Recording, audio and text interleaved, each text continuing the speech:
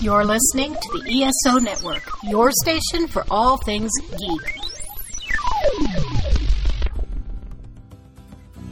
It's time for the Dragon Con Report, a podcast dedicated to help newcomers and veterans prepare for the upcoming annual convention in downtown Atlanta. With interviews, advice, and news from the pros and fans alike. Be careful, you never know. You might actually learn something.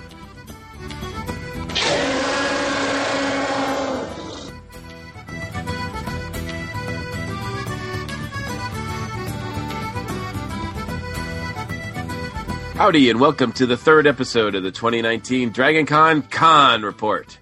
There's a little more than 150 days until Dragon Con. That sounds like a lot, but it's really not. I do apologize. Closer and closer. My voice is starting to go out already. So hopefully, I can get it back before Dragon Con. But I'm your host, Mike Gordon. I'm pleased to introduce you to the rest of our station crew for this episode. Of course, we have director Mike Faber here. Mr. Gordon, you're supposed to get con crud at the con, not before the con. Well, ironically enough, I was at a con. So I was at a con, and then 2 weeks later, I was at another con. So I got double con crud. I don't recommend that for anybody. So you got to have a nice, dose of apple pie to kill all the germs. I do. I will take 2. Make it a double. Darren Noel is with us. Howdy, everybody. What's up? Howdy, sir. How are you feeling? I am just ducky. Okay. I am good to go. All right. Spring is here. Spring has sprung, and all of the yellow pollen going up everyone's nose. It's very disgusting right now in Atlanta. I can't think it's a coincidence that that's happening, and I'm feeling a little under the weather. So. Probably not. Probably not. It's that time of year. It's a little particly outside. I'm afraid we don't have Mary Lou with us this month, but we do wish her the best of birthdays. Yay! Not that she listens or anything, but she only listens to the episodes that she is on. That's true. Joining us I think it's their first time, but a friend of the station, Bethany Kissler, is here. Hello, everyone. Yes, it is my first time on the con report, but not my first time with you lovely ESO people. I'm pleased to have you with us. And did I butcher your last name? I do forgive me if that's true. It's perfectly all right. First shot of the night, folks. First shot of the night. Yeah, I know, right? It won't be the last name butcher. Right, exactly. Yes, Bethany's not familiar with our tradition, of course. Butcher a name, take a drink. So yeah. Some of us are quite illiterate by the time this show ends. We also have a cosplayer, costume designer extraordinaire. Mako Moosley is with us later on the show, so you don't want to miss that. That's going to be a great chat we have with him. And we are a proud member of the ESO Network. Be sure to check out the Amazon link at the top of our website, esonetwork.com. It doesn't cost you any more to purchase your stuff, and it really does help us out a lot.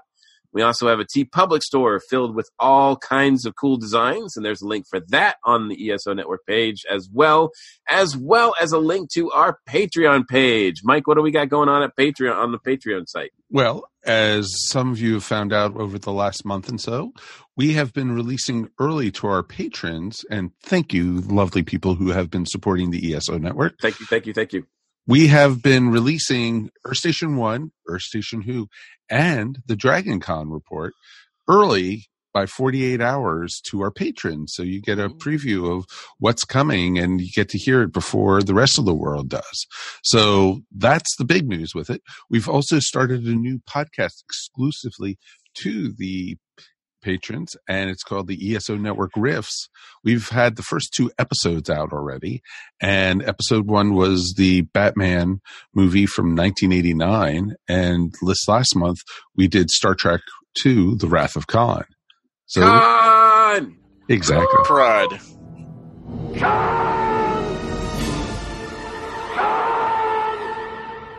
Yeah, so it was a lot of fun. I should point out, if anybody is new to the Dragon Con Report, that's where the con comes from. Oh, of course. And, it just fit perfectly. So, and then we, of course, have, specific episodes released exclusively for our patrons. And we have different levels. You could support us for $1 a month. You can support us for $5 a month or $10. And each level gets special bonuses. So, definitely check us out. Absolutely. And we also release a lot of the programming that we record at Dragon Con. We release to the patrons as well. So, as a matter of fact, I think we still have some from last year that we're going to release at some point. Oh, yeah. We still have the Council of Mics still to release. Oh, yes, of course. That seems like it's almost every other week now. But, exactly. It does. It's hard to get away from that name. It so is.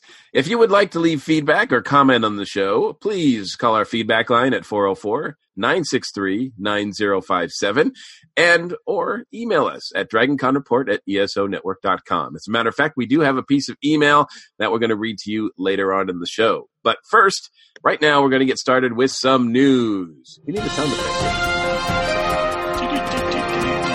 There we go. For those people who may not know, because I don't think we've mentioned this yet, but DragonCon now has an email newsletter that they're sending out. Is anybody subscribed to this besides me? Wow. Okay, so I'm the only one. Crickets. Well, I believe they're sending this out I think bi-monthly. So it is just a really cool kind of HTML coded email that they're sending out to just let people know what the latest news is as far as being a volunteer and some of the events that they've got going on, as well as some of the latest guest announcements. So basically, it renders this podcast completely useless. No, just kidding. It doesn't have our flair. It doesn't come with apple pie, and it doesn't come with that special touch. Exactly. We don't talk about the special touch a lot. Yeah, consent is king. Exactly. This is the Me Too movement now. Come on. Exactly. But it's really easy to sign up. All you have to do is go to dragoncon.org and follow the instructions, and then you too can get the newsletter. I think they've only issued out one so far this year. That was in the end of February, so I expect the next one to come actually pretty soon. So, but yeah, it's a pretty cool thing to get.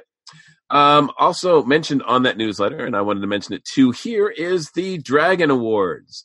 Nominations are now open for the 2019 Dragon Awards. So it's the 4th annual Fan Chosen Awards. So they, if you have something that you want to nominate that you think is worthy of a Dragon Con award, a science fiction novel, fantasy novel, a alternate history novel, comics, graphic novels, fantasy movies, science fiction movie, TV series, board game. If you've got something that you feel that is worthy of a Dragon Award, mention it, nominate it, and see what happens. How about the Dragon Con report? That would be a kind of cool thing to do. What would we be? Would we be fantasy? Oh, it's a true fantasy, my friend.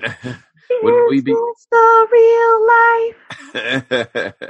Of course, best comic book, Tiki Zombie. Just saying, it would be, it fits in the box. So I wouldn't say no. So in any case, but yes, go to nominate.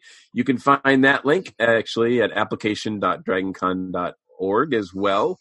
And then they recently had a meeting. Volunteers and directors met over the past couple weeks to talk about some changes. Not a lot changing. They are using the same buildings, so no building change this year. Everything's going to be in the same building it was last year. There are some changes to some of the tracks, though, as far as the names of the tracks. The Kaleidoscope track will now be referred to, or now called the Kids track. They want to make it perfectly clear that that's what this track is for, kids. The alternate history track, Q's track, is now called the alternate and historical fiction track. The podcasting track is now the digital media track. So those tracks are changing names. I think also the kids track has actually changed directors too, but I don't have confirmation on that. But yeah, so for those people who are fans of those tracks, just know that they're going to be called something different. They're going to look at a little differently in the program, et cetera, et cetera. Also, security at Dragon Con is now going to be changed to the word safety. Wherever you see the word security, it's going to be changed to safety. They're really emphasizing that Dragon Con is their number one concern is safety. So that is going to be a change that you're going to see sweeping across all the convention as well. Any comments on any of those? No. Okay, just want to make it. No, I think they're all good things because like with the podcasting track, it also is digital media. It's video now. It's it's YouTube channels. It's it's just not people sitting in front of microphones like we do and talking and such. It's pretty much all out there. It's pretty cool. Yeah, I think in this time when you have a lot of folks that are sort of YouTube celebrities, you'll find that they're probably going to be popping up in that track as well. Yay! It'll definitely be an interesting year with some of the changes going around. Yeah, I'm not sure. Okay, so the only other thing that they really talked about was that, of course, volunteers are needed across the board. Dan Carroll needs volunteers to work in media relations. He needs volunteers with the ability. It says Dan Carroll needs 3 to 4 volunteers with charisma and the ability to work in the MS office who understand and love Dragon Con for media relations. Do they show up with their D&D character sheets? That's a resume, dude. Come on. How much charisma does that if you're playing a paladin. Do you roll and get charisma points? Is that how that works? Depends on how the roll falls, sir. Also, I was going to say that's not really. It's not really a D&D character sheet, though. You really want schools in suburbia. You want that kind of charisma. You want PTO leader charisma. Humans and housewives, please. Humans and housewives. Yes, you want that kind of PTO leader leader mom. That sounds like a category. Roll to avoid the argument with your wife.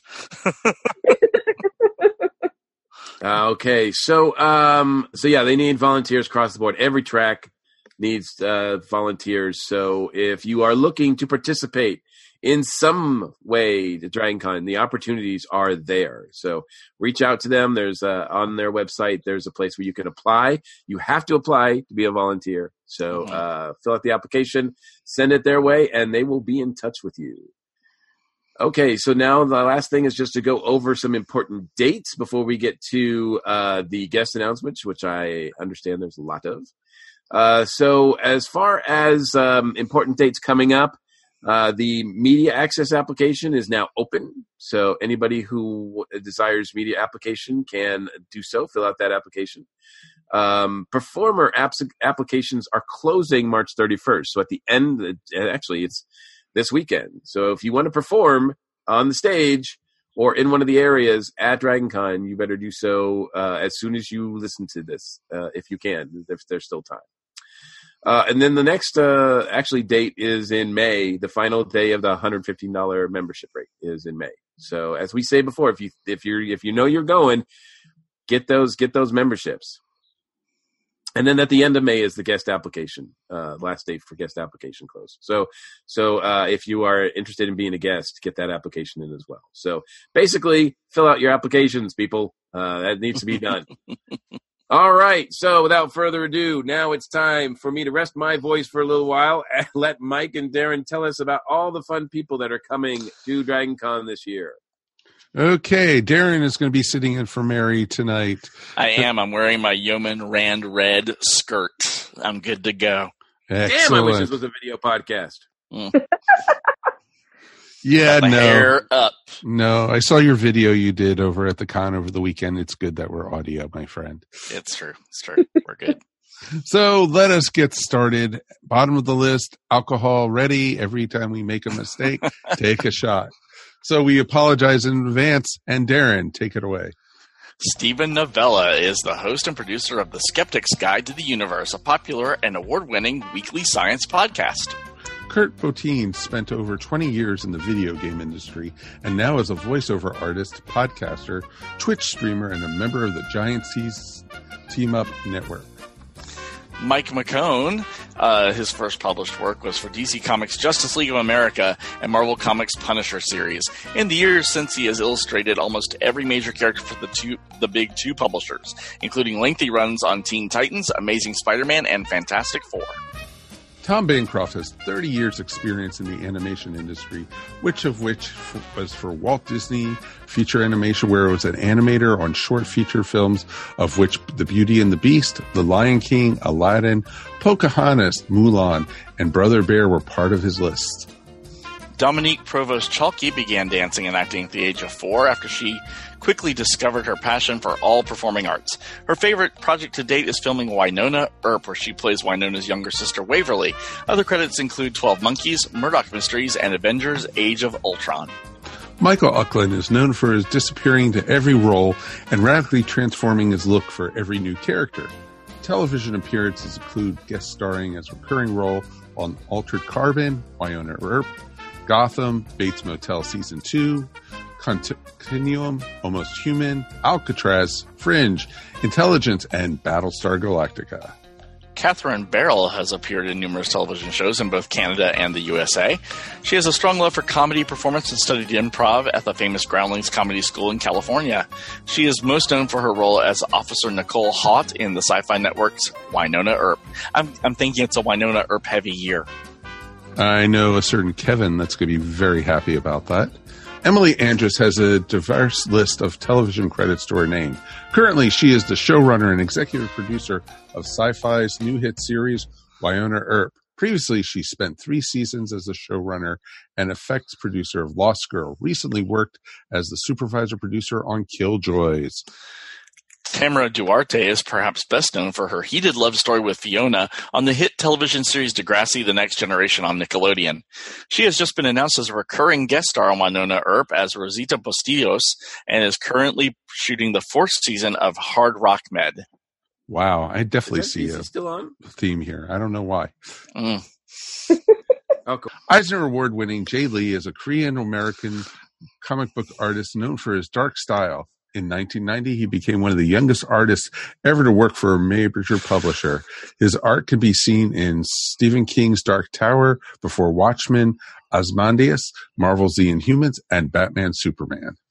All right, kids, stalker alert on. Zachary Levi, one of the most respected actors of his generation, has become known for his captivating on-screen presence. He is known for his roles in the fan favorites Chuck, The Marvelous Mrs. Maisel, Tangled, Thor: The Dark World, and as the titular character in the highly anticipated movie Shazam!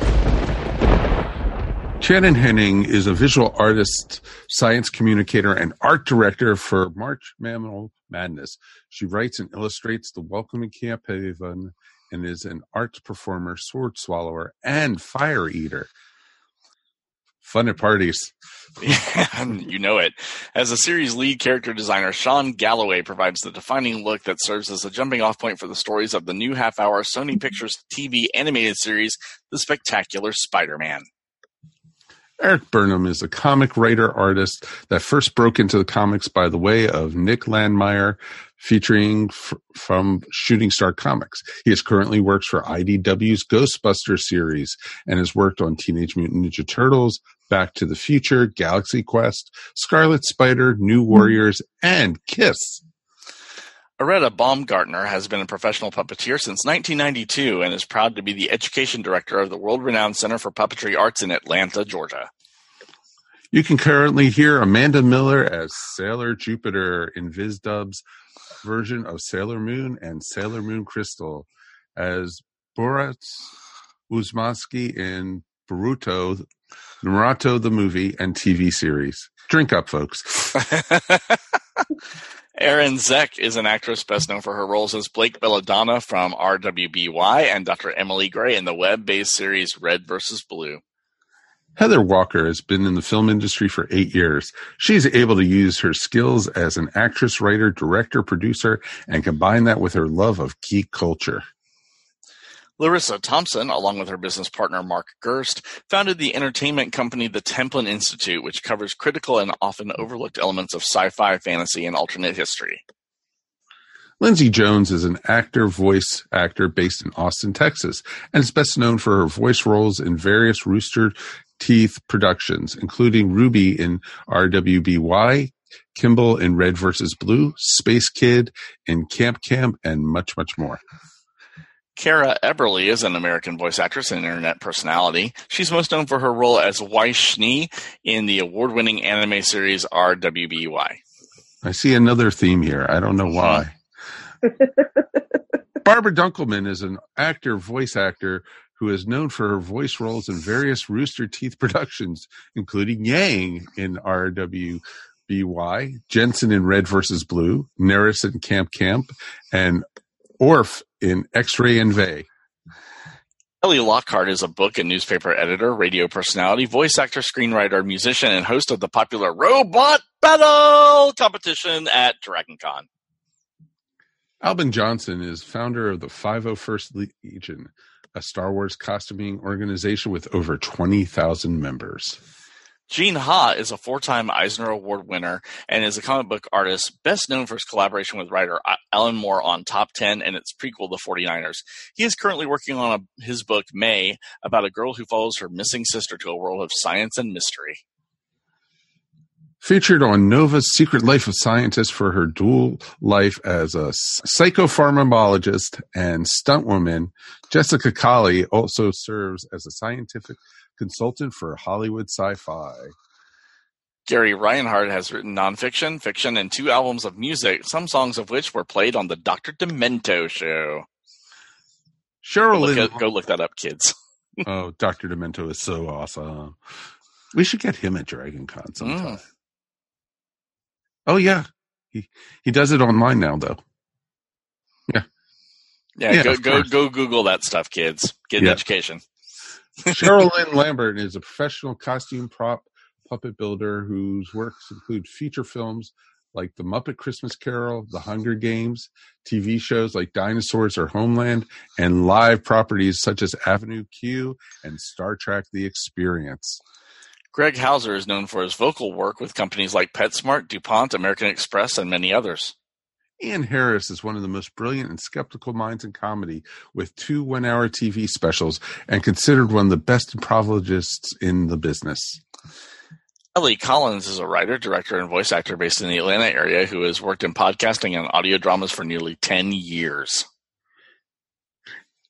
Eisner Award-winning artist, graphic novelist, and screenwriter Bob Burden is the creator of the world's first surrealist superhero, the Flaming Carrot, and Atlanta's first comic book superhero.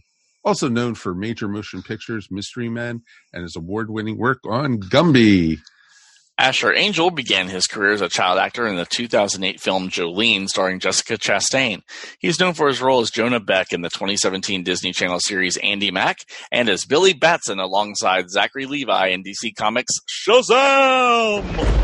And that's the list, folks. How's that? We did it. It wasn't terrible. No. For us, we did really good. Yeah. You only get slightly buzzed so far. But the show's early. It's okay. I thought I was going to get a chance to rest my voice a little bit more, but sorry. That's all right. I appreciate it. I appreciate the effort. Way to go, gents. I remember, kids, every day you should say Shazam, just in case. Absolutely. Well, cool. All right. So now that we know we have got the news and notes out of the way, as well as the announcements, main topic time. Woohoo! This one is interesting because this one came up to me because I think, Darren, right? You were suggesting that possibly DragonCon got some competition this year, as far as I believe that is it set in stone that Disney? Well, it is set in stone as far as we know that Disney World is opening Galaxy's Edge at Walt Disney World Labor Day weekend in Orlando, Florida. That's a pretty big deal. That's a big deal. Absolutely, it's a big deal. Yeah. Honestly, if I'm going to wait in a line, I'd rather do it inside a hotel where there's air conditioning. There's that. Yeah. Well, the running joke is, Darren and I were joking about it, saying as a cosplay, we should just walk around saying line starts here for Star Wars Land. Mm-hmm. I have my Disney Store badge. I could totally be a Disney employee in a heartbeat. So wait a minute. Does that mean you guys are not going to be at Dragon Con this year? No, we'll be at Dragon Con. Stop it.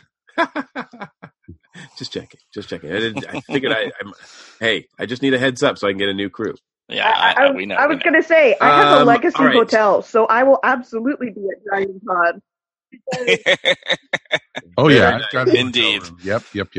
Well, it just led me thinking, and I was talking to some cosplayers over the weekend at the convention that I was at, and I'm going to make sure they remain anonymous. But both of them are pretty decent sized. They have followings as far as cosplayers go. I think one of them is even at the quote unquote professional cosplay level. And both of them don't do Dragon Con. And they were saying that their reasons behind it were a little different. One is closely tied with the Toronto Expo, the fan expo that happens that weekend.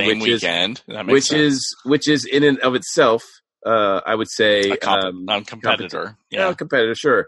And it's bigger. I think they get more people than Dragon Con. I think they get over 100,000 people there. Well, also look at it though. For the last 5 years, they've been going head to head with Dragon Con, and you've been seeing a lot of the celebrities who've been only coming to Dragon Con for 2 of the 4 days because they're splitting their time with Toronto. Absolutely. I mean, that's the smart play. And yeah, it's interesting because it's not just like around that weekend. I mean, you've got the Toronto one, but there's also some up and coming cons that might give Dragon Con a run for their money. So it's kind of interesting when you look at the whole con scene. I agree, and the other cosplayer that I talked to sort of echoed that. She said that she doesn't go to Dragon Con anymore. She did, but she doesn't anymore because it's gotten too big for her. She really doesn't like crowds, and unfortunately, the more people that there are, the more people can take advantage. Let's put it that way. Yeah. And we've talked about that on the show plenty of times. Yes, we have. So obviously her thoughts are not unfounded, right?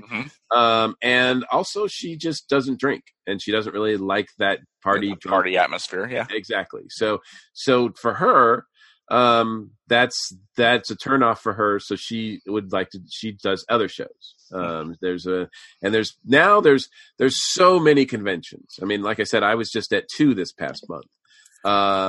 There's a lot of fan conventions that are very fan oriented, much like Dragon Con, but on a much smaller scale. And there's a lot of like trade show, kind of like the Fan Expo, the trade show type ones that are all celebrity fests, the merch cons. But sure. But the fact that, if people are going to, especially if people are traveling, if they're going to spend their hard-earned money and they can only afford this day and age to go to one show a year, one vacation a year, it makes it very difficult. And all of a sudden, Dragon Con is maybe they skip it this year. We definitely saw last year where attendance kind of tapered off for the first time. Well, yeah, it didn't increase like it had been in previous years. Yeah, it definitely didn't, because they were expecting probably at least 5,000 to 10,000 more than they actually got this last year.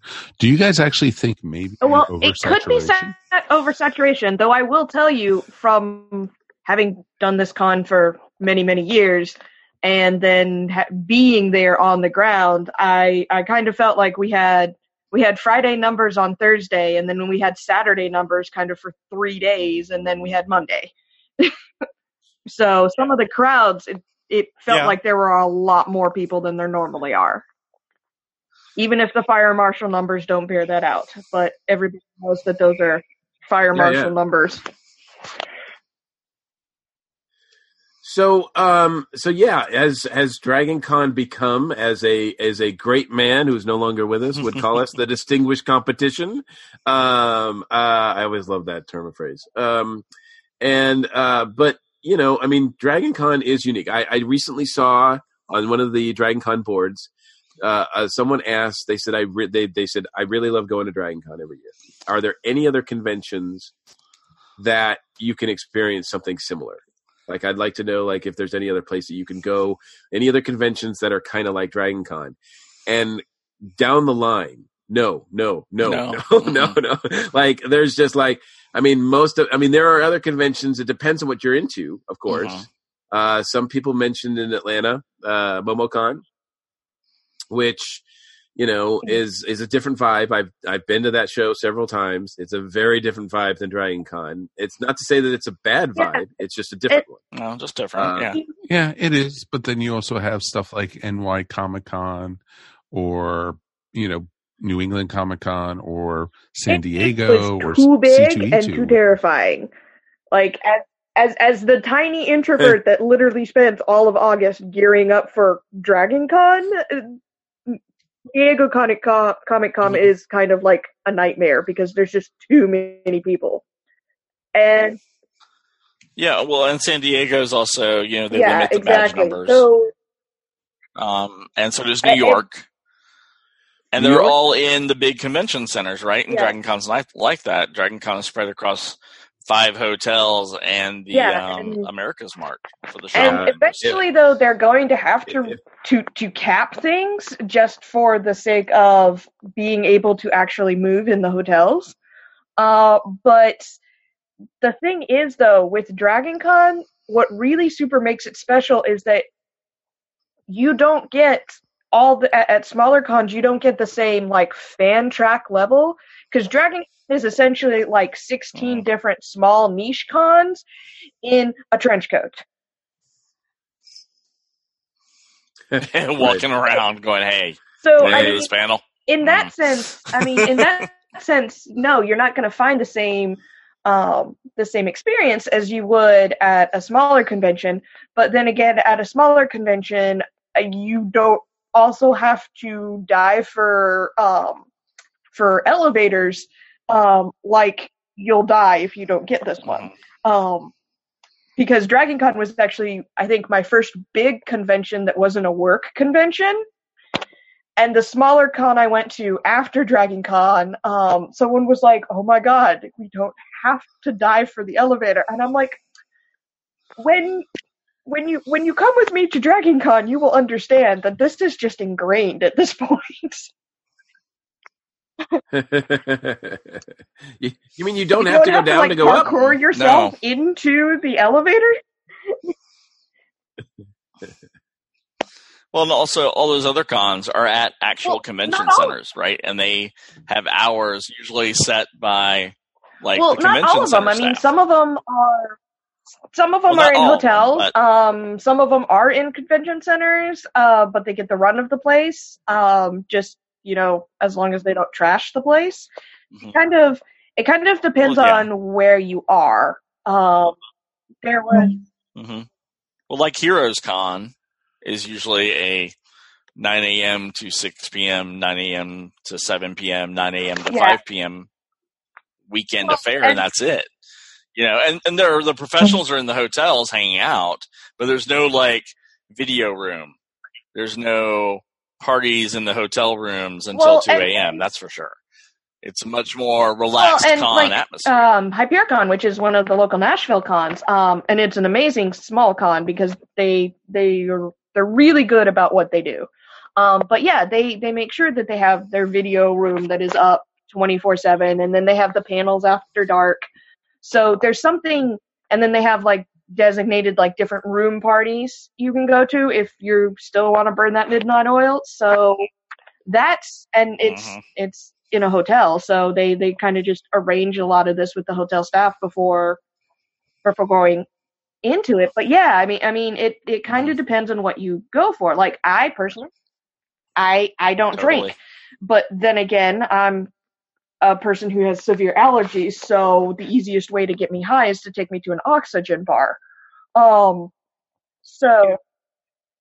Yeah, but the thing is, truthfully, you don't need to drink at Dragon. No.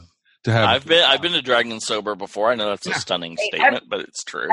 Exactly. Whoa! Wait! I think we all really need to just take a moment and ponder what Darren just told us.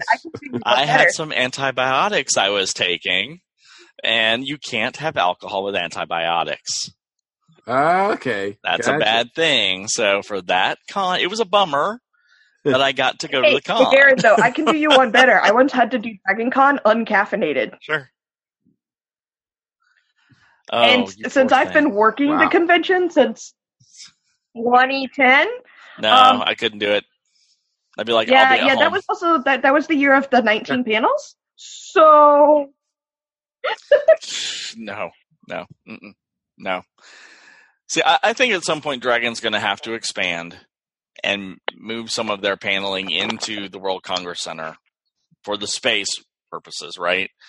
But in order to do that and make it work for everybody, they're going to have to supply really excellent shuttle bus service. And I don't know how that's going to work. I mean, honestly, like they could just take over main programming and move it somewhere there so that anyone who wants to do main programming, you're not forever clogging the hamster tubes. Which, yes. And of course, everyone who's listening to this probably already knows this, but if you don't, this is your first time. When I say hamster tubes, I mean the habit trails that go from the Hilton to the Westin. And they're great, they're fun, but they get caught with people traffic really easily. So, well, I know last year they actually closed off the habit trails that went between the two World Congress Center buildings. You mean the America's Mart? At the America's Mart, yes. Yeah, they're going to have to expand out into more of that area. I mean, the dealer's room is not a dealer's room. It's 4 floors. It's a dealer's mall because it takes up 4 floors. It is. At this point in the America's Mart. So there's a pizzeria in it. It's a mall. I mean, where's the Radio Shack? No, it's down. It's 3rd floor in one of the corners. The guy has a booth. It doesn't count as someone soldering together a costume. That is not a Radio Shack. That is cosplay repair. That's what someone should have. They should have a booth at Dragon Con, cosplay repair. How many dollars? People just walk around. What repair? I know. You're volunteering your services. Make some money. Be an American. I mean, I've done the thing where I took fans and bags of candy to the pre-reg line and been like, all right, $5, you can have a fan. You know, for $2, I'll give you 5 Reese's. 5 whole Reese's. 5 whole Reese's? All right. So now I'm gonna switch it up a little bit. Mm-hmm. Sorry, Mike. Did you want to make a point? Go for it. Okay, sorry. I just wanted to switch it up a little bit because in addition to, other conventions maybe affecting Dragon Con, how is Dragon Con affecting other conventions? We've seen 2 of the Doctor Who conventions in the Southeast, 3 actually, are either not going to happen this year or not going to happen next year. They're just having problems getting enough people to survive. Mm-hmm. The Trek, the local Trek Star Trek convention here struggles to have people attend. Yeah. So some of the local fan shows. I've also seen, some of the other local shows having some of the comic conventions struggling to have a lot of people attend to theirs too. I mean, in this day and age when we've got this like sort of shrinking or at least stagnant economy, people can't do as much as they can as they could maybe a few years ago, and we're finding that they have to make decisions. And either Dragon Con is going to be part of that decision, or they're not. Well, I mean, yeah, that's the way it works. I mean, Dragon Con's not a cheap weekend. No, I mean you can go for a day and skip the hotel. That's about as cheap as you can go. Isn't the 1-day ticket like $80 or $90 at the door or something like that? But I mean, around that, right? So then you add food for 2 meals. So now you're at 100, and I'm sure if you're going for 1 day, you're going to hit the dealer's room as a priority. Yeah, that's literally all you're going to do. Probably. I'm sorry. That's what you're going to do. So you go in there on a Saturday or Sunday and you blow whatever your budget is and you go home, right? And you don't touch a panel and you don't touch the video room and you don't touch a rave and all that kind of stuff. Well, that's fine if that's what you have the money to do. Please do that. But you guys also have to realize Dragon Con has become like a big bully in the Southeast. Mm-hmm. You know, look at, you know, Mike, you can attest to this also. You know, we have to sign an agreement when we become guests that we're not guests at another con for 100 days prior or before, right? Exactly. No, before or after. I'm sorry. No. Prior is before. Prior is before. But before or after, we cannot, Mike or I can't be guests as Mike Faber and Mike Gordon. But, you know, and then you also can't be at a con for that type of thing. Also within I think it's 100 miles or so, you know, within it. So that, you know, limits people because now there is an Atlanta Comic Con in July, right there. That's right at the World Congress Center. And this is their second year already that they're coming and they've got some great guests, but seeing these people, you know, who is not going to be at Dragon Con. Mm-hmm. Because and MomoCon's in May, right? Wasn't that Memorial Day weekend? Yeah, it's right on the fringe of it. It's right on the 100-day fringe, and since they're associated with Dragon, I'm sure there's an exit clause there. Kind of, sort of, yeah. Well, yeah, I would think that, and that's a general clause that Dragon Con has in the contract. You're right. But I'm sure other cons have that too. Yeah, they do, and there's exceptions. I mean, I've seen John Barrowman be at Dragon Con, and then a month later be at Heroes and Villains. Yeah, so, I think it also depends on like certain the way certain things are worded. Because I know, right. Because I know that I mean, for me as an attending professional, it's a little looser. I have a little bit more wiggle room. But I also know some people get around this as they're an attending professional doing panels at one convention, and then they're just solely vending at a different convention. So they're not technically crossing the streams.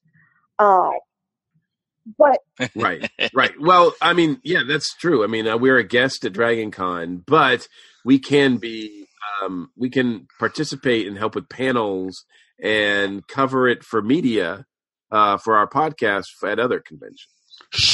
Yeah, exactly. I mean, and it's like, so I will say this year, as an attending professional and all this stuff,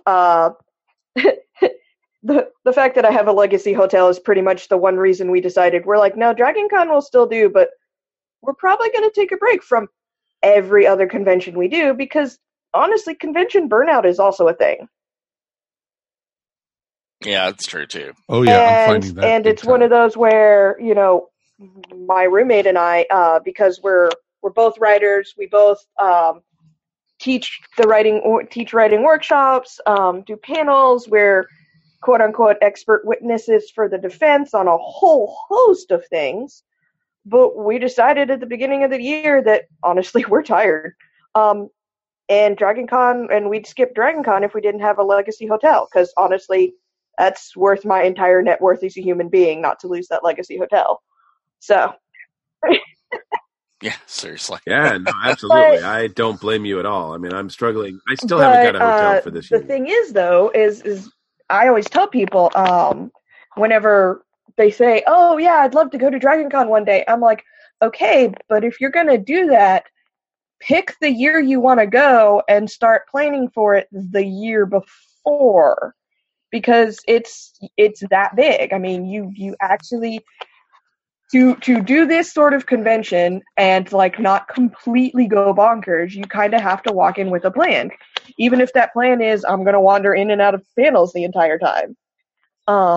So you can't just like willy-nilly decide, oh, I'm going to do this, because that won't fly at Dragon Con. Oh. No, you really have to treat it like it's a trip to Disney. Yeah. Actually, I do more planning for Dragon Con than I ever did for my trip to Disney. Well, it's really hard to do when you see the schedule like the week before the con starts. It's like, oh my god! It's like, and the last 7 or so years, something like that. I don't know. They kind of all blend in after you've done 4. You kind of just blend together. But I just go by what's on my schedule. Like what am I physically there doing panels on, and then what's like the 3 things that I absolutely positively must do while I'm there. And generally that's finding a couple of friends that I'm not already on panels with and like high-fiving or having a meal with them or something. And staying as far away from main programming as possible. I am an introvert with crowd anxiety, but I love Dragon Con. I love working Dragon Con, but I wasn't kidding when I said it takes the entire month of August to kind of like mentally psych myself up for all of those people. It takes people a while to like get psyched up for Dragon, and then it takes you a while to like pretty much. That's why everyone locally kind of laughs at it a little bit.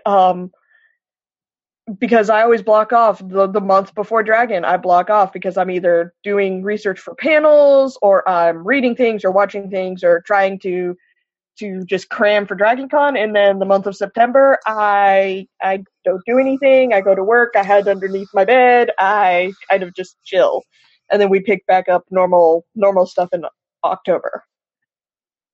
So yeah, that sounds about right. So sorry, Bethany. I'm just going to try to steer us a little bit back on track. We have a track,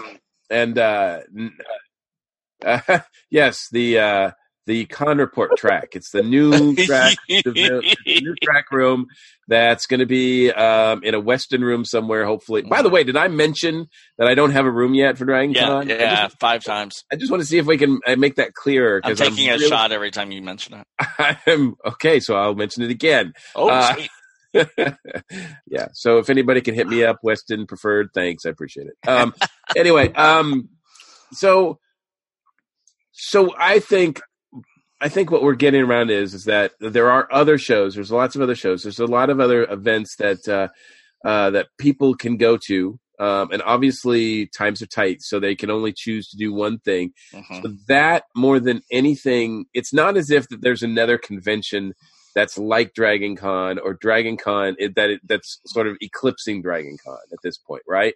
It's more just a factor of, well, Disney's doing Star Wars, so I got to go there, man. Or Celebration is awesome this year, so I got to go to Star Wars Celebration, or I got to go to San Diego. Now, mind you, a lot of the shows that we've talked about, like New York, San Diego, Chicago, which just got done, C2E2, that is, Denver, Toronto, those are at least twice as big attendee-wise as Dragon Con. So if people are not comfortable with the crowds at Dragon Con, they're in for a big shock if they go to any of those, especially since those are all in one convention center.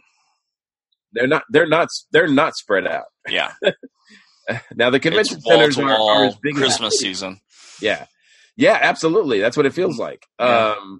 I mean, some of those convention centers, like the Javits, is as big as a city. I think it has its own zip codes, maybe. But it's still, I mean, suffocating packed. And there were times when you couldn't go from one area to another because of traffic, because there was so much crowds. Like they just said, nope, nobody is allowed in the dealer room now. So, but I need to get to my table. Too bad. Well, I think this year, Mike, we're going to see less families at Dragon. Oh, only because Disney now, they have Fox. They are releasing movies on such a schedule that there's almost one blockbuster every month, even during the slow months of the year for films to be released. Yeah, sometimes 2 or 3.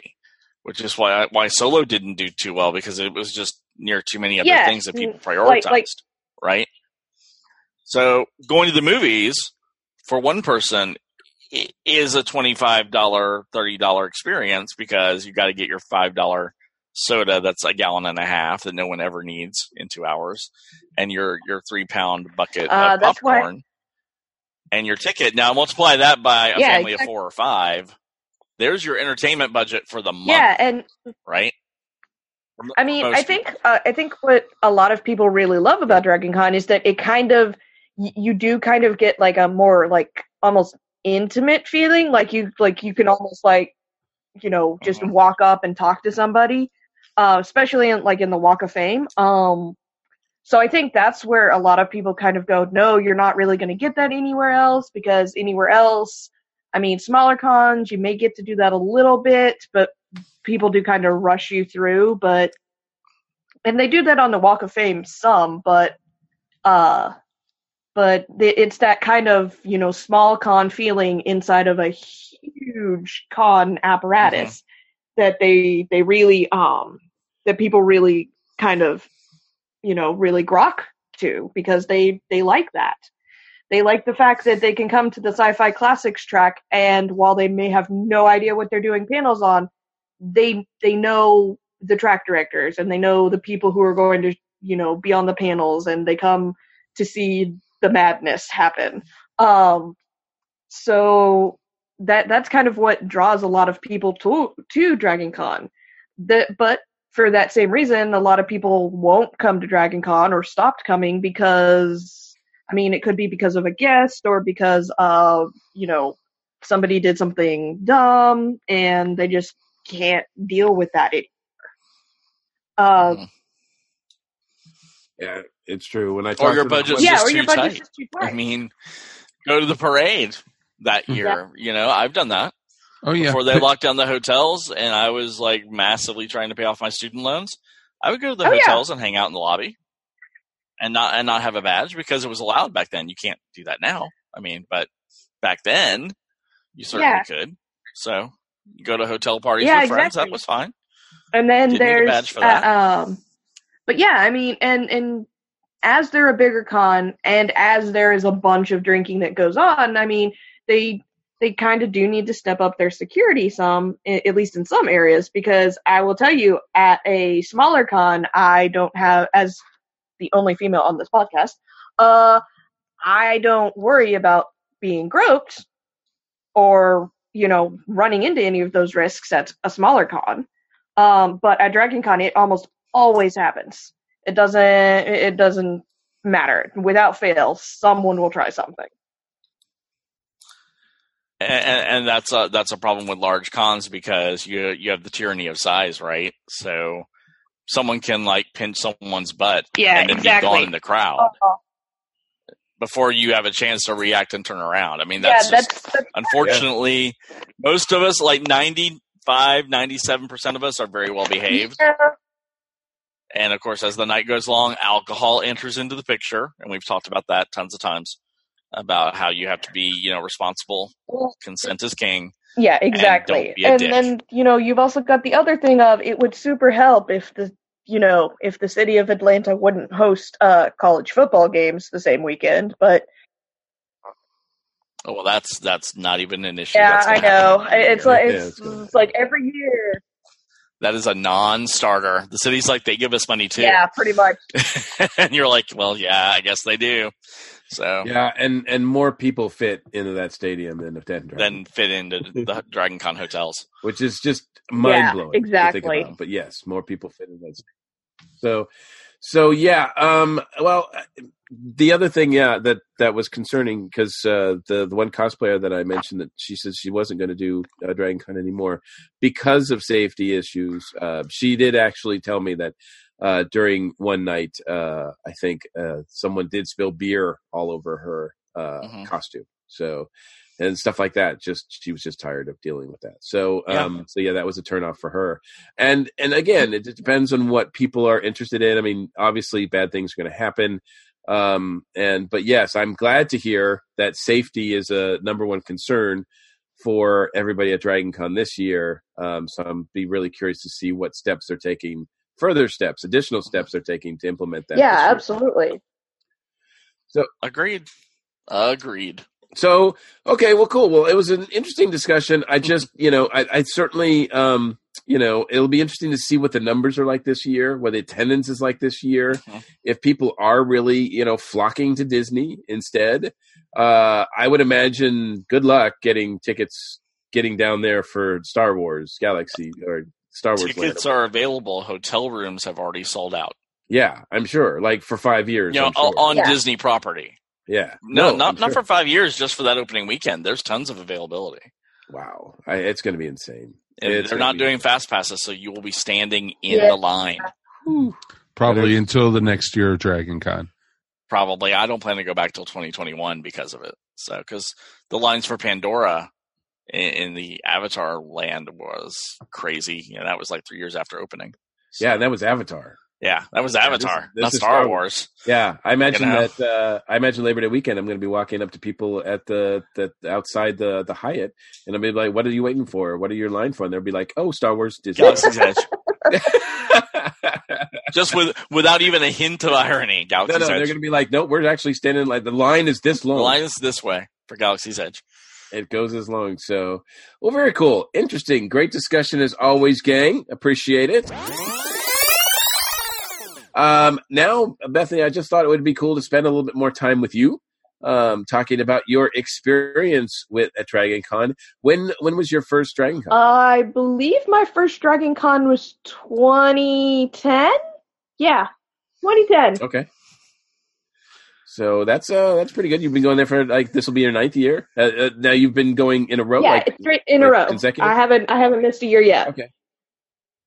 What drew you to going to Dragon Con? What was the first initial thing that said I want to go there? My very best friend was working it because she and I now, but she has been for a while, work with Michael Stackpole and the late Aaron Alston in their hourly writers workshops. So I got my membership given to me as a birthday gift. And then promptly was like, oh, I will get to see my very best friend who I haven't seen in a year or so. And then also get to meet 2 of the people who, kind of were foundational writers when I was a teenager. I'm like, yeah, sure. That's awesome. So that's kind of how I got drawn into it. 'Cause I really, really wanted to see my best friend and I knew where she would be on Labor Day weekend. Had you been to any other conventions prior to this? No, this was my first real actual fan convention. Every other convention had been kind of like a work thing. Either my parents for a missions conference because they're retired Southern Baptist missionaries, or it was an actual day job conference. So. And when did you start getting involved with tracks and panels and approximately my second year going. Kellen, it started with Mike Stackpole because Mike and Aaron were like, hey, this is Allison's friend. We've heard about you for a long time and you're competent and we can trust you with money so we can teach you how to minion. So they kind of gave me my first shot at actually being involved in that side. But Kellen Harkins with the AM Sci-Fi track is the one who first put me on an actual panel, and probably because I was shooting my mouth off with another friend right outside one of the other panels, and she's like, "So I think we can use you," and that was kind of history. So every year, it always comes down to to Mike Stackpole gets me first because he pays for me to be there. Kellen gets me second, and then everybody else can do a fist, just throw bones or throw dice for who gets me next. Earlier in the show, you mentioned 19 panels. Is that was that the peak, or how many panels do you on average usually do a year? On average, I do anywhere from counting the workshops that I teach, because I've graduated to not just Minion, but I also teach some of the hourly writing workshops. It's somewhere between 12 to 19, generally speaking, and that's across 6 or 7 different tracks. The high fantasy people found me last year, and Jennifer Liang was like, "I'm keeping you," and I'm like, "Oh, that's gonna be fun." And then Joe Crow and Gary will just randomly throw me on whatever they can throw me on. Yes, that's true. That's their modus operandi. Like, even if I don't necessarily know a thing about a thing, I'm like, I have that. That's why I have the entire month of October of August to cram for anything that I don't already know. And thank you for reminding me to send a thoughtful note to Joe Crow that I'm not doing an 8 a.m. Monday morning panel again. Thank you. Oh, he did that to me one year, at 8 a.m. on Monday, and I flatly told him, No. I'm like, I hate you, No. and I refuse to come to this panel in actual clothing. So I did that entire panel in bathrobe and shorts. Mm-hmm. I did it Nice. with 3 cups of Starbucks. I was like, hey, they're like, we'll get you coffee. I'm like, oh, that was a given.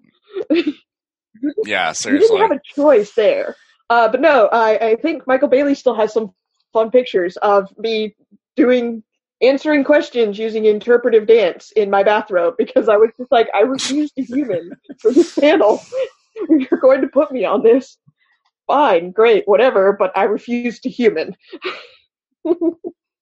What would be some of what would you consider some of your highlights at DragonCon? Some of the cool things that have happened to you. Oh man.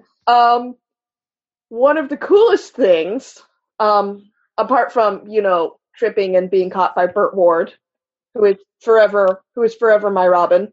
Robin saved you? Saved me. I tripped over a cord.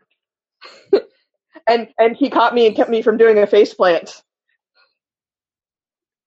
So Did he say something witty? no, he's just like, oh, careful. No, he was just like, oh, careful, cord. Holy happenstance, Batman. No, but I wish he had, because Adam West was right behind him, and I already had heart's eyes because gotta work on retelling that story, Bethany. That's key, right? He's got to say something quippy. But go ahead, sorry. So that was pretty cool. The year that you had most of the Falling Skies cast there, hilariously enough, because this only happens to us, we had been talking with Colin Cunningham and some of the other cast members, and that was the year that the Falling Skies season 4 finale was happening during DragonCon. And my roommate and I are huge Falling Skies fans, so we had literally cleared that part of the schedule, because we're like, we don't care if we're in Nashville or Atlanta, the TV has TNT, we're watching this. I'm like, our roommates can deal for 2 hours. So, but it wound up that Colin Cunningham decided to do a live, like a viewing of it in his hotel room, and invited me, my roommate, and 25 other hardcore Falling Skies fans. So we got to watch the live airing of the season 4 finale with Colin Cunningham, who I think had the world's best time because he knew everything that was coming. So he just got to sit there and watch us all react. So that was pretty cool.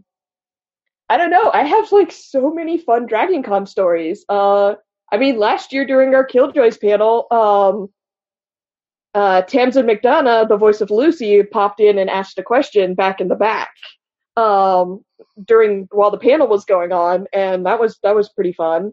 Other than that, there's that, and then there was the Nightville panel last year for the We've Always Been Here queer characters in science fiction that we did with Cecil Baldwin from Welcome to Night Vale. That one was probably one of the top 10 experiences. That sounds really cool. It sounds like most of your time at DragonCon is spent at panels. Do you get a chance to go out and do anything else? I bounce around from panels to panels because I'm a historian in my Muggle life, so just nerding out with people about things we mutually love is kind of what I do.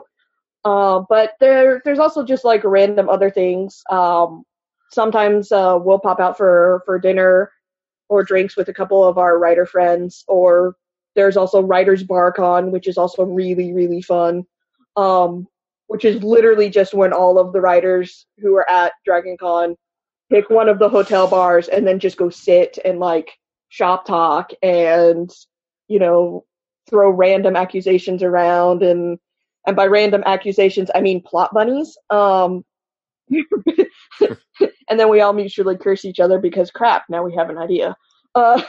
So, but that's always fun. I mean, it's mostly just the people, like hanging out, Joe and Gary with you guys. You know, Kellen Harkin's husband makes the world's best chocolate chip cookies. Like, and they're like brownie depth chocolate chip cookies. Like, they're amazing. So. That's good to know. That's good information to know. And they're me safe. So basically what I'm saying, if you want one, is you have to beat me to it. So. that sounds like that's too hard to do. What would you say is, in your mind, what makes DragonCon unique? What makes it special? Well, I mean, there was always the part where you kind of just, once you get there, your feet kind of just automatically know where you need to go. And then, like, that's already ingrained into you. So, like, you hit Atlanta, and you're like, I know immediately we turn left here, we go here, we go here. That kind of muscle memory from just walking everywhere.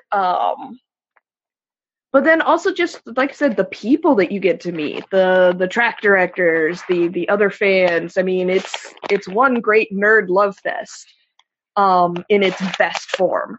And that's kind of what the best part of DragonCon is. I mean, it's one giant nerd family reunion. And that's kind of how I describe it to most of my friends who are like, how many of there are you? And I'm like, so many, dude. So many. I'm like, this is the world's largest nerd family reunion. Complete with throwing chairs and that weird drunk uncle that nobody really likes. But, absolutely. But I mean, it does, because you make friendships there. I mean, it's not just, I mean, the networking is also amazing. If you're approaching it from a working perspective or a creative's perspective. But it's also just really fun to just get to hang out and like fly your nerd flag high. And there's literally not a single person who will, who's really going to look down at you for that. I mean, oh, I do have one other really super fun story. It is also one of the few places, because I also have mobility issues, because I am several different flavors of disabled. And it is also the only place where you can hold a $20 up in the air and yell Hodor as loud as you can. And immediately you'll have like several people like kind of rushing to you going, okay, how can we help? You know, or where do you need to go? So, I had 2 Marines who just kind of were like, yeah, what do you need? I'm like, yeah, I need to get from this part of the Marriott to that part of the Marriott in the next 10 minutes. And my body is just not going to do this, so I need some help. So yeah, that was fun. $20 and yelling Hodor as loud as I could. And, hey, I got a ride. That's good information to know. Darren, could that help you in some ways? I mean, $20 is $20. $20 and yelling, yeah. That's what I tell the drunk straight boys at the bar, but they don't listen to me. Well, very cool. Well, we are glad that you could join us for this episode, Bethany. It's been great, obviously, getting to know you at DragonCon, being on panels with you and such. It's fun to have you on this show. Yay! It's always fun to hang out with you guys. Absolutely, and we appreciate you. Also appreciate our next guest who comes to us from, he is a cosplayer, he is a costumer, he is a general entertainer. Please welcome Michael Mosley to the show. Joining us now, we are very happy to present. We've got a cosplayer, a costumer, and an all-around entertainer. Michael Mosley is with us. Michael, welcome. Hey, thanks, guys. Thanks. Appreciate you having me on. Absolutely. We appreciate your time. I know that you are a fixture now, it seems like, at DragonCon. How long have you been going to DragonCon? I've been going like 13 years. Okay. About 13 years, yeah. What do you remember your first time? What drew you to DragonCon? Yeah, okay. So, true story. Back in the day, once upon a time, many moons ago, I was a professional wrestler. And so I would go for the Dragon Con wrestling. So I got booked to go one year. And I was like, all right, yeah, let's check it out. You know, there's this convention thing. So my sister and I drove up, and we met our buddy, who ended up going on to do bigger and better things. Well, I guess talk about him. But so we met him up there. And while we were up there, we got tickets for the whole weekend. So I was like, all right, well, let's check it out. Let's see what this whole thing's about. And then next thing you know, we're walking around and everyone's in costumes, and there we are in like our wrestling t-shirts. So he looks at me and he was like, hey man, we've got to do something different. And I was like, yeah, you're right. So we drove to Walmart and we're trying to find something we could do, some sort of costume, right? So funny story.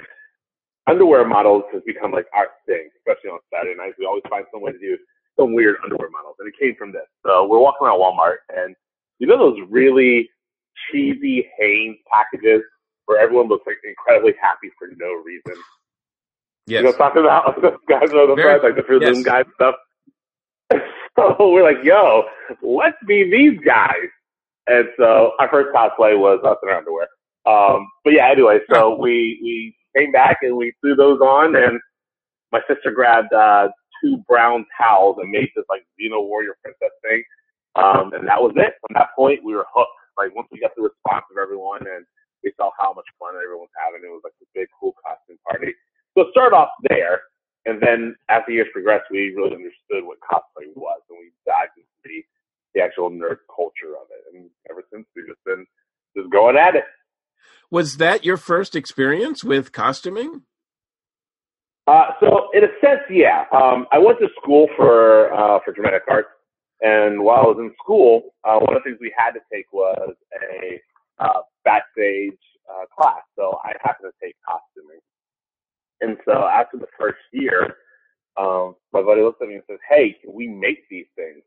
And I was like, yeah, I mean, it's been a while, but let's try it. So we came up with an idea, and we went to do Scorpion and Sub-Zero for a year or two at Dragon Con. And so for the rest of that year, and I want to say this is kind of, YouTube was around, but it was before like the YouTube boom. You know what I mean? Before everyone was doing everything on YouTube. So it wasn't like you could just go on there like, hey, how do I make Sub-Zero? And there's like 1,001 different costumes and cosplays. So a lot of it was trial and error. So I spent a good year just, making and remaking and figuring it out before, we got to these costumes that we were happy with. So our first actual cosplays I would say we made was Sub-Zero, Kano, and Scorpion. Very nice. With your experience with making costumes, particularly for wrestlers, I would imagine that you have a unique perspective. A lot of people that we talk to that do costuming for like plays or theater or movies, their costumes have to last maybe an hour, a couple hours tops. But I would imagine that for Dragon Con, obviously, you need something a little bit more practical, something that's going to last longer. Right. Oh, yeah, absolutely. And not just that, we need to have stuff that it's functional with everyday con going. So we have to have places for our cell phones and stuff like that. We have to have places for our flask if you're over 21 and you have a flask. Of course. You get it.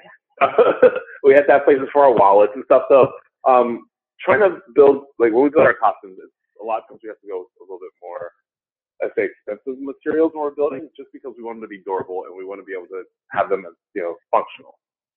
So we don't want to have something that the pockets are loosely done, or, even when you think about some of the clothes we wear, the pants and stuff of that nature, we wear them all day. So you want something that's a good material, not something that's going to make you feel like you're starting a fire when you're walking. And,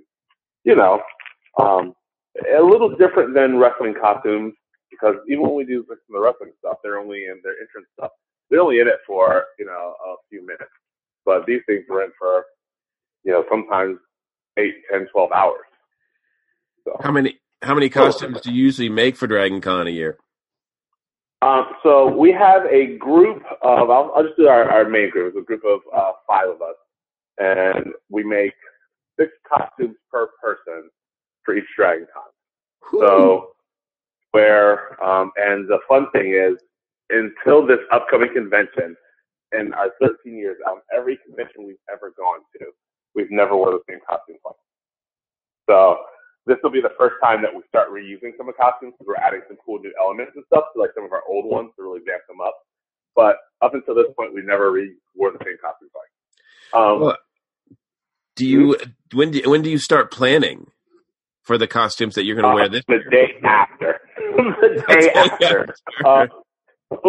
We typically fly out there on a Wednesday, and then we stay until Tuesday. So Tuesday, everyone kind of recovers. We kind of do like our post dinner, and then we all go our separate ways. And then on Wednesday, we do a follow-up call, and we just all start spitballing ideas. And because our group has grown to be so big, the Myrtle Beach group will throw out, 2 ideas. So we'll talk amongst ourselves first. And then when we get on the phone call, we'll spit out our 2 ideas. And the Atlanta group will do the same thing. And the Minnesota group will do the same thing.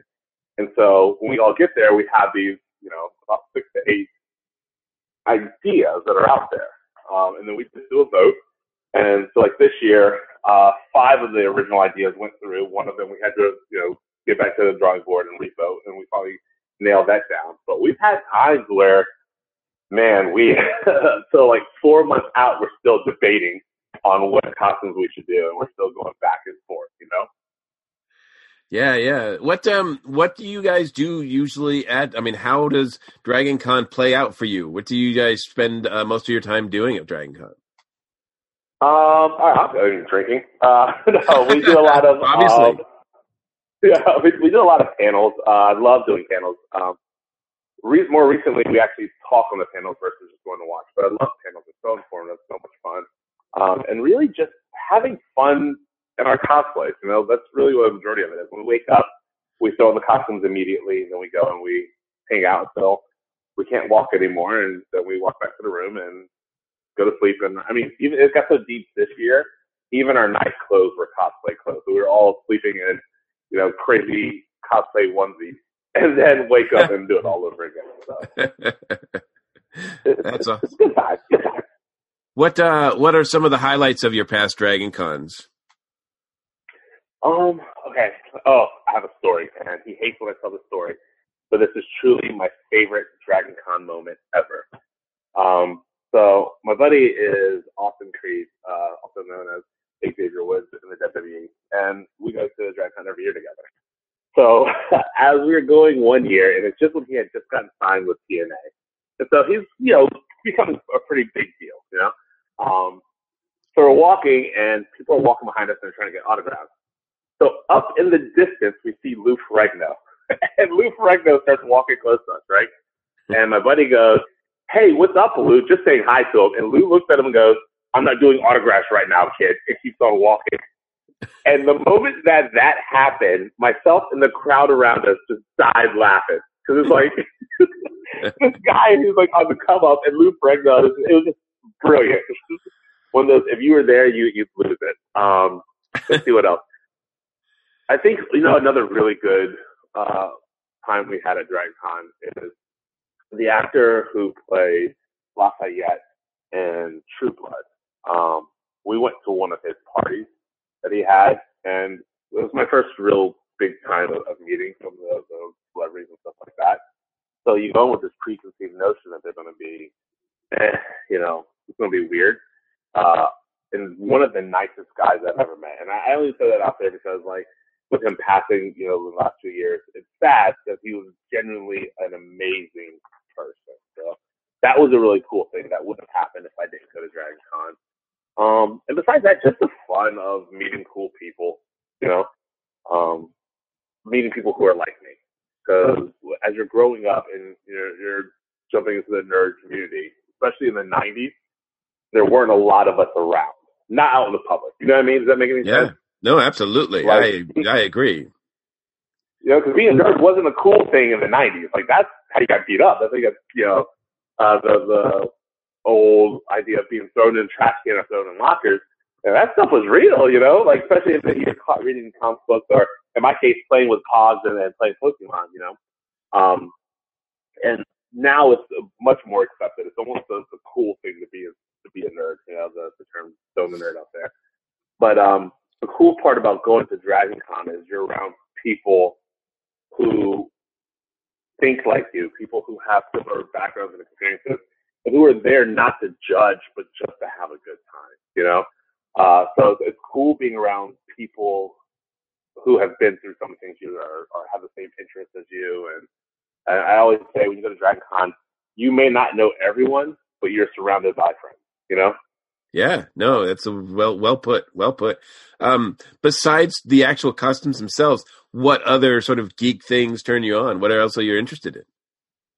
Man, I am a game nerd. I love playing video games. So gaming is one of my big passions. So when we go out to the conventions, we oftentimes will, like, especially this past year, we'll meet up with our Switches and we'll just, Switch Circle and stuff like that and play some games.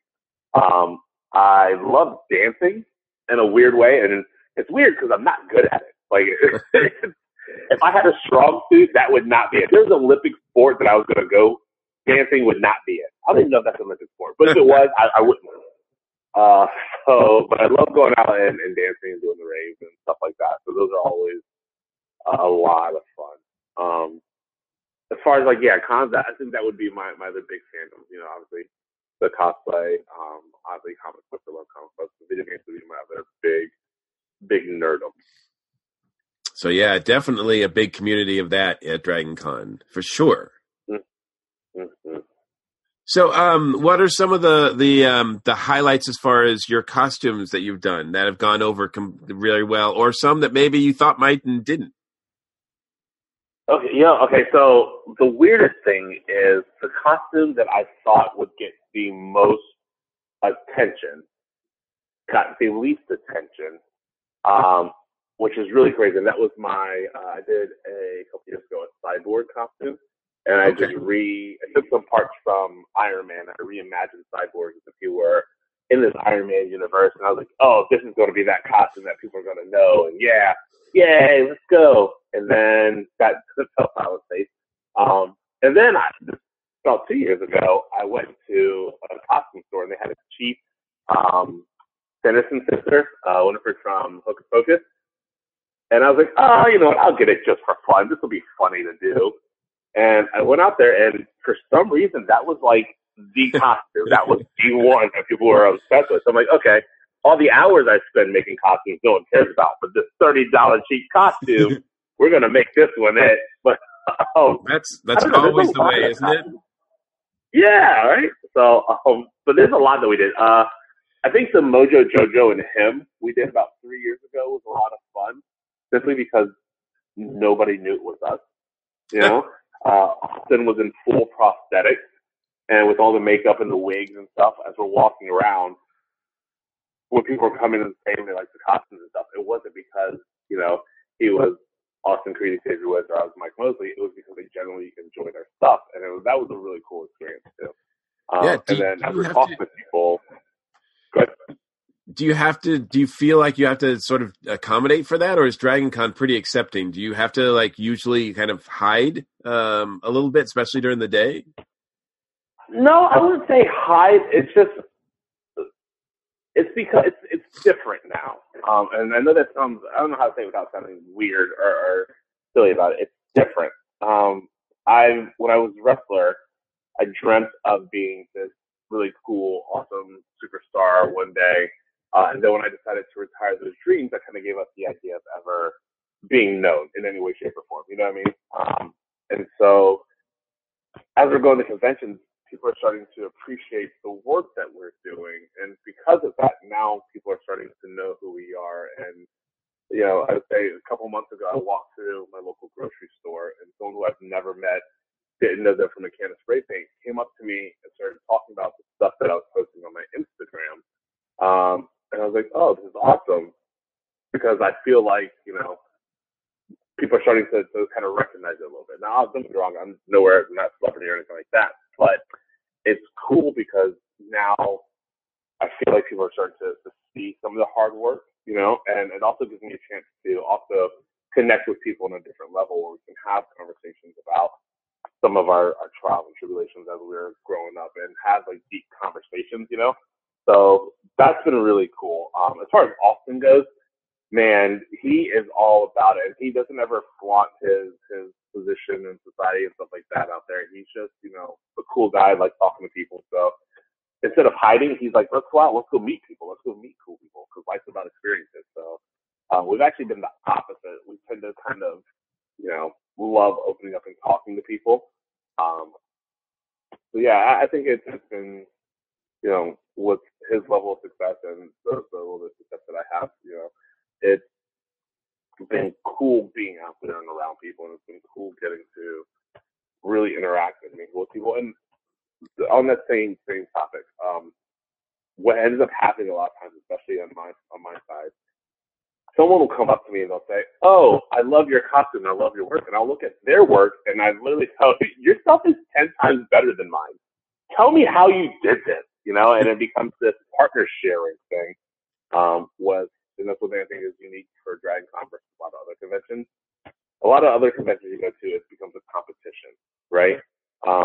And anyone call it any way they want to, but when you're making your cosplays, you're out there showing off. A lot of people get to a certain point where they get what I call cosplayer ego, and it becomes a competition. Like, I want to do this, I want to be the best, and you see someone else's cosplay, you're like, oh, well, I would have done this and I would have done that, which is total wrong way of looking at things, but it exists, But for some reason, I don't know what it is about DragonCon, but it's not like that. There's other conventions that are the same that I love that are not like that also. Like AwesomeCon and a lot of other places, they're fantastic.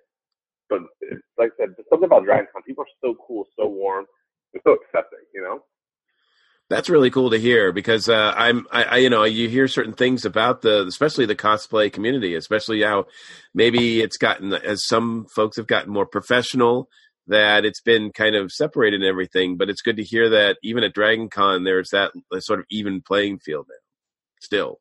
Oh, absolutely. Absolutely. And I think that's one of the things, again, that idea of community, which is why we go to conventions anyway. Let's be real. The reason we go is because we want to meet cool people and hang out with people like us, And I think the fact that DragonCon still stays true to those roots is such an amazing thing. It's a culture that they have cultivated, and I don't know how they did it, but they did it, and it's amazing. Yeah, we're still trying to figure that out too. I guess if everybody could figure it out, everybody would be doing it. But that's what makes DragonCon. Right. That's what makes DragonCon, right? Absolutely. Well, very cool. Well, we appreciate your time, and really, I know your time's valuable, especially since you've got probably one of the biggest events of the year outside of DragonCon happening next month, right? Or in a couple of weeks, actually, right? Well, yeah. So we fly to Boston tomorrow. We're there for 3 days, and we fly back to Myrtle. We're here for 1 day, and then we're off to New York for WrestleMania. So, New Jersey, sorry, for WrestleMania. Well, I can't wait to see what you've got cooked up for WrestleMania. While outside of WrestleMania, anything else that we should look for to find your work, or where you'll be at? Yeah, there's a lot of cool things we have coming up this year. So we're at a lot of different conventions. I'll just shoot off a couple that we're at, and then I'll tell you about a cool project that I'm working on. So I'll be at MomoCon. We'll be at Big Easy Con, Awesome Con. We'll be at a convention in Portland that I'm really super excited about because I've never been to Portland. We'll be back at BlurCon, of course, DragonCon, Anime NYC. Those are just a few of the ones we have lined up right now.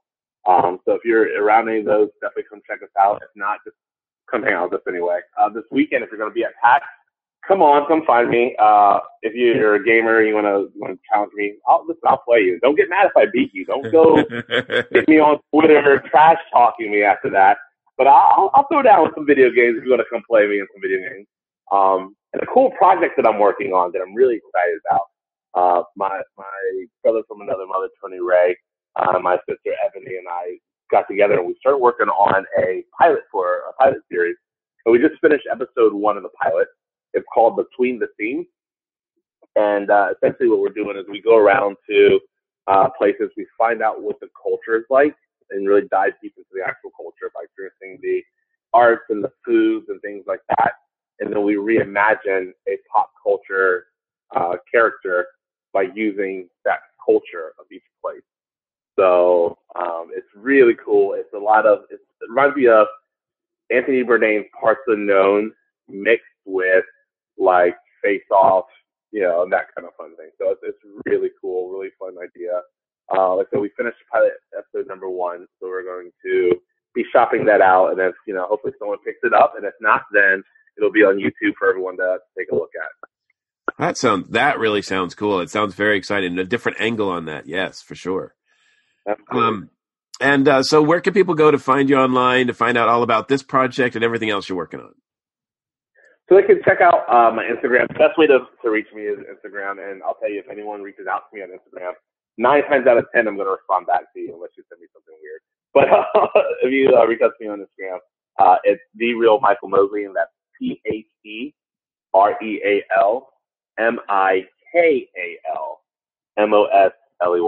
The Real Michael Mosley.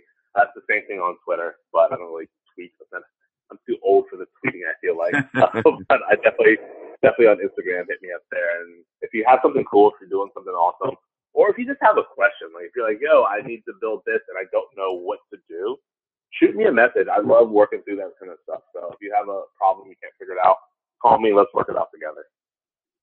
Awesome. Well, thanks for being so accessible. We appreciate that. And we'll see you at the con. I'll see you guys there, man. It's going to be fun. You got to come have some apple juice with us.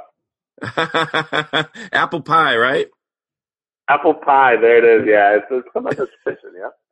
Yes.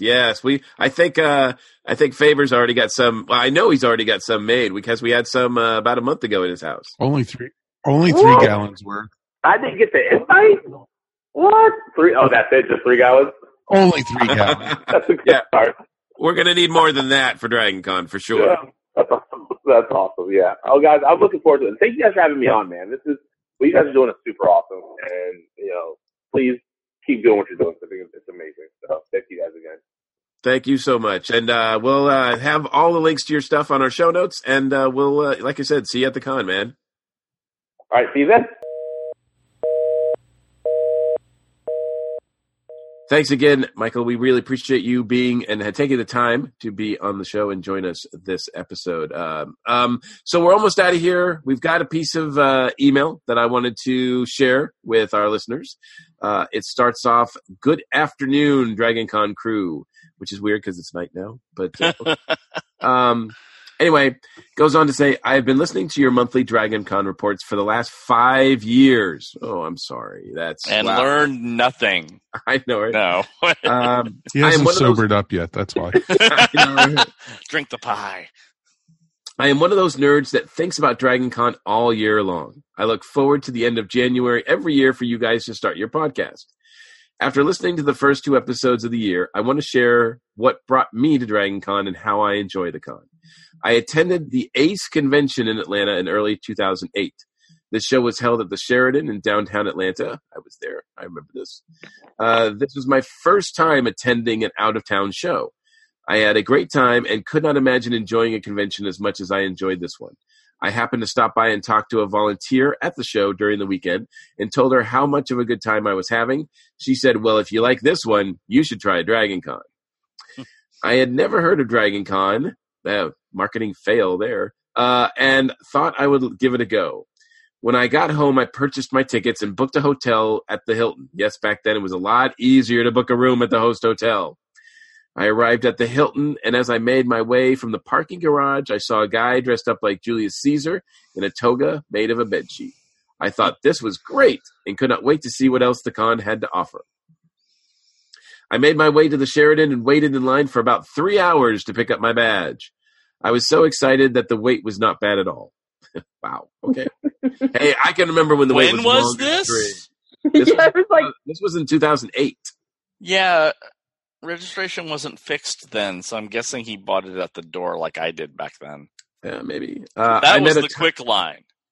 The pre-reg line was hell.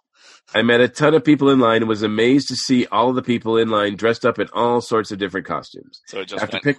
I got it. After picking up my badge, I made it over to the Marriott, and my jaw dropped. I can't imagine what he saw. But anyway, I could not believe that there were so many people that were like me. Growing up in a small town, I never imagined that I would see this many nerds in the same place. I spent the whole weekend walking around in awe, being amazed that I have found the one event that made me feel like I have finally found my place in the world. Monday afternoon was hard. I did not want to leave. I knew then that I would be coming back to DragonCon every year. The next 2 years, I attended the convention alone and had a great time. Now, we talked about whether or not you're supposed to, whether you should attend it alone. This guy was going solo. Mm-hmm. I'm one of those introverts who likes to go on my own and spend the whole time adventuring around the con and finding different panels to wander into. After the third year, a friend of mine from college came down with me, and 2 years after that, a couple of other friends joined us. They also fell in love with DragonCon and all vowed to return every year. In episode 2, you guys discussed if anyone has DragonCon memorabilia display at home. I have bought a print every year that I have attended, got it framed, and have it hanging on the wall in my bonus room. Sweet. You guys do a great job with the podcast. I will continue to listen as long as you guys continue producing them. You are great ambassadors for DragonCon and the city of Atlanta. Please keep up the good work and hope to meet you guys in person this year. Reggie. I'll be right, the one Reggie. holding the cup of pie. So well, that's find not gonna narrow it down. No. Well, I was gonna say, I'm the very, very tiny person moving very, very fast. So you're like the golden snitch of DragonCon? Pretty much. Sweet. Reggie, I was going to say, anyone who's seen me running from the Westin to the Marriott to the Hilton, then back to the Sheraton, Golden Snitch works. Yeah, well, people who catch you win DragonCon, right? apparently she's got a couple of Marines as escorts, so she shouldn't be that difficult to spot at all. She's the one waving a 20 at Marines. No, that's me. What? We're now in direct competition. Get off my corner, girl. Anyway. It's going down? Oh, God, I hope so. Oh, goodness. All right. So, thank you, this is going to turn ugly real quick. Yeah. I know. You can tell it's going to be the end of the show. That's and all complaints to Michael.Gordon at. The pie's really kicking in. No, in all seriousness, Reggie, thank you so much for that email. Thank you, man. We really appreciate it. So appreciate it, dude. Yeah, we really like doing the show for you guys. So that means a lot to us. So, and do us a favor, and we're not that hard to find. I've got a table in the Artist Alley. Stand out like sore thumbs. And I know we're all easy to find. Hit us up next year. And I was going to say, find them at the Sci-Fi Classics track room. Just stand still for 5 seconds. One of them will walk past. Exactly. The Council of Mikes will descend upon you. It's not pretty. Okay. It's not pretty. Well, very cool. So now we draw a close because my voice is really about to go now. Now we draw a close to our third episode of the 2019 DragonCon Con Report. A big thanks for everyone for joining us in this episode, especially Michael Mosley, of course. I can't wait to see what he's got in store for dressing up the New Day and at WrestleMania this year, and as well as some of the other shows. Go click his links. Check him out on Instagram. Follow this guy. You won't regret it. He'll put a smile on your face every time he posts. Also, thanks to our station crew. Bethany, thanks for coming on, man, and substituting for you were a substitute host today. Yeah, absolutely. Anytime you guys need me, I'm there. I'm down for it. Absolutely. That's very cool. Thank you so much. Thank you, Darren. Oh, you're welcome anytime. And thank you, Director Faber, for, of course, none of this is going to be possible. Of course, I'm the one who hits record. We try to cover all we can with these specials, but to keep up with the latest news, please check out the official DragonCon website, their social media outlets. All the tracks are active on Facebook groups and have various other social media as well. And don't forget, DragonCon has a new newsletter, so sign up for that. We here on the Con Report can be also found on Facebook, Twitter, Google+, Stitcher. We're all over the place. We want you to be part of the discussion, so please feel free to join us. And be sure to check out our Amazon link on our ESOnetwork.com site. It doesn't cost you any more to purchase your stuff, and it helps us out a lot. We also have a TeePublic store filled with all kinds of cool designs. There's a link for that at the top of the page. There's also a link to our Patreon page. Go, go, go. We appreciate all the support you can give us. Thanks so much for listening. I'm your host, Mike Gordon. It has been my pleasure. We'll see you at the con. Now go rest your voice. And I'm done. I have no more voice. All right. Good night, everybody, then. I said, hey, little girl, what do you do? I've been waiting all week for something like you. 'Cause it's Friday night and everybody's in the streets. I say, come on, come on, come on with me. Hey, it's a party weekend. Gonna be some rock and rollin'. know the ESO Network has a brand new Patreon? That's right. We're asking for your help, and you can do it for as little as $1 a month. Don't fret, all your favorite shows will still be available for free as always, but now you can get exclusive podcasts and more not heard anywhere else but on our Patreon. To sign up for the ESO Network, Patreon's easy. All you have to do is click on the link on the top navigation of the ESO Network website or go to patreon.com/ESO Network. With your support of the ESO Network, it's you who will reap the rewards. This has been a broadcast of the ESO Network.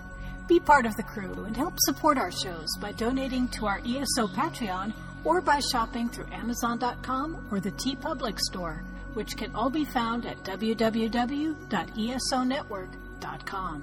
The ESO Network, your station for all things geek.